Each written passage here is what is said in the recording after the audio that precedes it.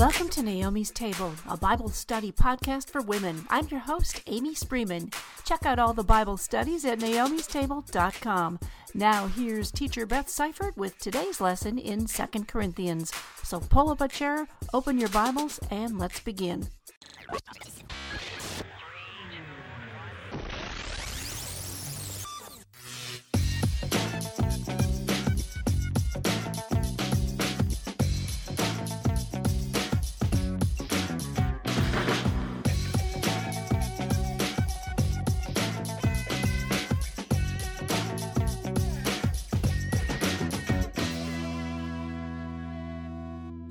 Welcome back to this study in the book of 2 Corinthians, ladies. Today we'll be in 2 Corinthians chapter 10, verses 1 through 18. I've titled this lesson, Day 16, Necessary Defense. So if you have your Bibles, go ahead and open to 2 Corinthians chapter 10, starting in verse 1. I, Paul, myself entreat you, by the meekness and gentleness of Christ, I, who am humble when face to face with you, but bold toward you when I am away, I beg of you that when I am present, I may not have to show boldness with such confidence as I count on showing against some who suspect us of walking according to the flesh. For though we walk in the flesh, we are not waging war according to the flesh. For the weapons of our warfare are not of the flesh, but have divine power to destroy strongholds. We destroy arguments and every lofty opinion raised against the knowledge of God, and take every thought captive to obey Christ, being ready to punish every disobedience when your obedience is complete. Look at what is before your eyes. If anyone is confident that he is Christ's, let him remind himself that just as he is Christ's, so also are we. For even if I boast a little too much of our authority, which the Lord gave for building you up and not for destroying you, I will not be ashamed. I do not want to appear to be frightening you with my letters. For they say, his letters are weighty and strong, but his bodily presence is weak, and his speech of no account. Let such a person understand that what we say by letter when absent, we do when present.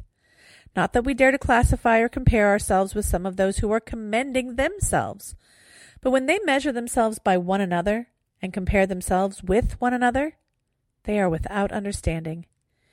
But we will not boast beyond limits, but will boast only with regard to the area of influence God assigned to us, to reach even to you.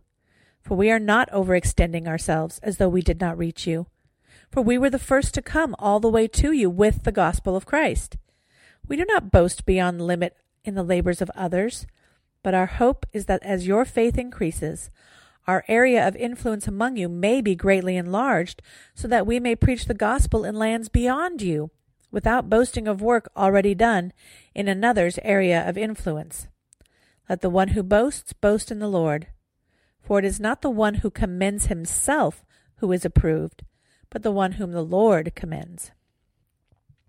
So Paul switches gears here from encouraging the people to finish the collection they started for the glory of God, and moves on to having to directly defend himself and his ministry.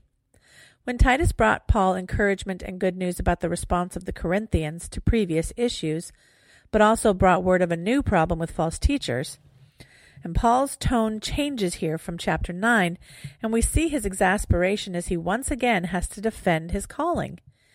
Paul correctly characterizes himself as meek and gentle in Christ, but also bold when necessary. We see his gentleness as he refuses to retaliate against the hurt and slander against him, even though he might have the power to do it. These people mistake Paul's gentleness as weakness. These false teachers were saying, oh, he talks a good game, but he doesn't have the courage to say this stuff in person. He writes like a tough guy, but he's really a coward. And that's nonsense. Paul lets them know in writing this that he has heard what has been said about him, and he's calling out the gossip and rebuking them for listening to it.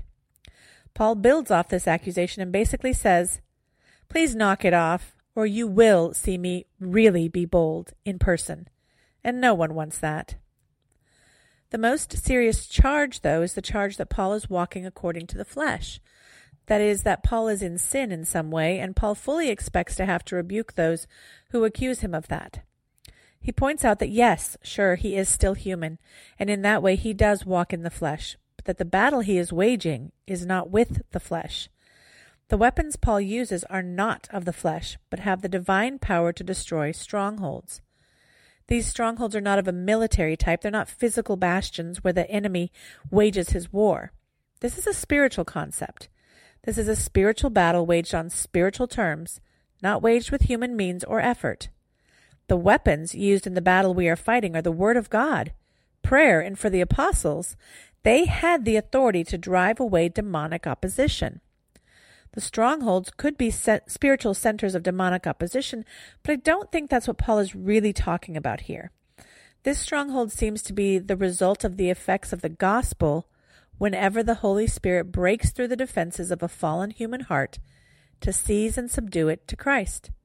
And when that happens, there's a real battle, as that human sin machine now fights the sin they have instead of giving in to it, and they're also fighting the world and the devil. But as we're looking at what Paul goes on to say, it really seems to be that these people are fighting a battle against their own flesh as they must destroy foolish arguments. And look at the type of arguments that Paul describes here. These are arguments against the truth of God, false teaching, rebellion against God, justification of sin as if it were righteous. I can't help but recall Romans 1 as I read this. Romans 1, starting in verse 18, talks about how God's wrath is revealed against men who, by their unrighteousness, suppress the truth. God's attributes are clearly seen in creation, yet natural man rejects that truth, and in so doing, they become futile in their thinking, and their foolish hearts are darkened. They claim to be wise, but become fools, worshiping and serving the creature rather than the Creator. We must take our thoughts captive, not being led astray by seemingly wise arguments, but holding fast to what we know to be true from Scripture. And where are our thoughts to be held captive to? To Christ. Here's the thing about these people who are accusing Paul of being of the flesh. They sound wise. They sound knowledgeable. And they hint that there's some sin in Paul without really saying what that sin is. But what Paul laments is that in their wisdom they're not actually honoring Christ, holding fast to his gospel, nor are they examining their thoughts in light of Scripture and what Christ has given to us. The only resolution to this conflict is truth, and is a return to Scripture and to Christ and his gospel. And the only way we can do that well is when we are not being led astray by foolish arguments or by our feelings.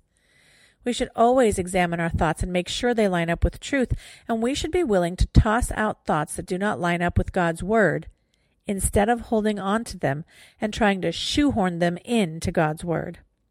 That increases our own disobedience and sin, and it brings shame on the Savior we claim to serve. Paul, being Paul, reminds them then of the truth that is relevant to all of this. If they're so confident that they are Christ's, if they truly have the Holy Spirit inside of them, the same Holy Spirit that is within Paul, they should realize that Paul is also truly Christ's, and there should be general agreement here.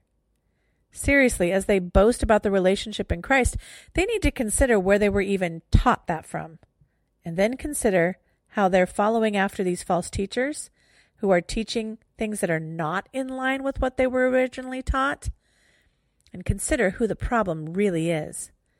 After all, far from edifying the Corinthian church, the false apostles brought confusion, divisiveness, and turmoil. If they were truly of God, they would have worked to build the body, to point them away from themselves and to God, because God's goal is for our sanctification, not for our pride to be elevated. Paul has been given authority over these believers. This is part of his role as an apostle, as their father in the faith, as the one who brought them the gospel. That's real, and that's an authority given by God. God gave that authority to Paul for the benefit of these believers. This wasn't an authority given to crush them or bring them low. It was to build them up, to point them to Christ, and to continue to sanctify them. Paul will not be ashamed of boasting a little in this authority that he's been given for their own good. He isn't trying to be duplicitous by being harsh in these letters.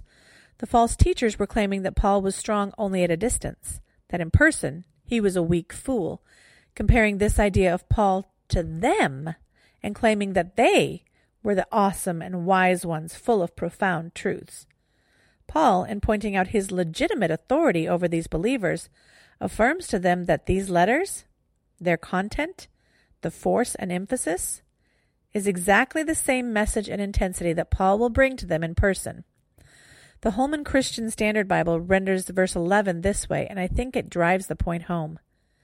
Such a person should consider this: what we are in the words of our letters when absent, we will be in actions when present. Paul really shouldn't have to defend himself or his ministry here, but he certainly isn't going to play the comparison game with these false teachers. The standard for comparison is not in another person, whether that person is saved and truly growing in grace and knowledge of Christ or not.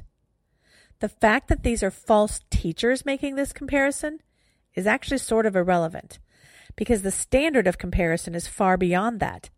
We're supposed to compare ourselves to Christ, our Savior. So as these false teachers play the comparison game, they simply show in one more way that they are false teachers, as they're more concerned about what other people are doing or aren't doing than they are about actually following Christ. And Paul isn't going to overreach in his boasting, but these people truly are under his authority. They are legitimately within the reach of his boasting in that way. These people have a terrible time with any authority over them that doesn't flatter their own desires, but Paul won't play that game. His goal is not to gain their approval, but to gain the approval of Christ. And because of that, he's not interested in falsely pandering to them. He is their authority whether they like it or not. Paul isn't trying to assert his authority over people who have no relationship with them, who don't know him, and who are not under his care as a spiritual father. He's not taking credit for someone else's effort in bringing the gospel and in discipling these people. The implication in verse 15 suggests that the false teachers were trying to take credit for these people and their salvation, and they were using this stolen authority to make demands on the people, likely in terms of both money and power. Paul's hope is that as their faith increases, these people will see more and more clearly Paul's qualifications, and they will grow in their discernment as well. Paul isn't trying to build a following or extort money from the people. He wants the influence of the gospel to spread through these people. Paul's desire as he continues to minister and share the gospel is that he might be able to point to the people of Corinth and their lives that have been transformed by the gospel, and thus demonstrate God's work of redemption in these people. Paul wants God to be glorified, the hope of the gospel to spread, and all boasting to be grounded in the one who gives all things. That's where all boasting belongs, in the Lord. These false teachers were commending themselves, but they will not be approved by God. Just as in 1 Corinthians, Paul makes it clear that the key distinction is not whether you know Christ, but whether Christ knows you. And here he makes the distinction that it isn't whether you commend yourself, but whether God commends you. As we see how much emphasis Paul has to place here to remind them of who he is and the right he has to discipline and rebuke them, it's a reminder to me of how much we all hate being told what to do. We hate it. Yet if we can't submit to the authorities who we can see that are placed over us and placed there by God for our spiritual well-being, how can we hope to submit to God whom we can't see? How are we doing at this, ladies? As I prepare these lessons, the assault on the clear teaching of Scripture has never been more obvious. Well-known leaders within the body are blatantly disregarding the commands of God as they strive for their own elevation and importance to gain their own influence, not to spread the true saving gospel of our Savior. It's disheartening to see how much we need these rebukes today.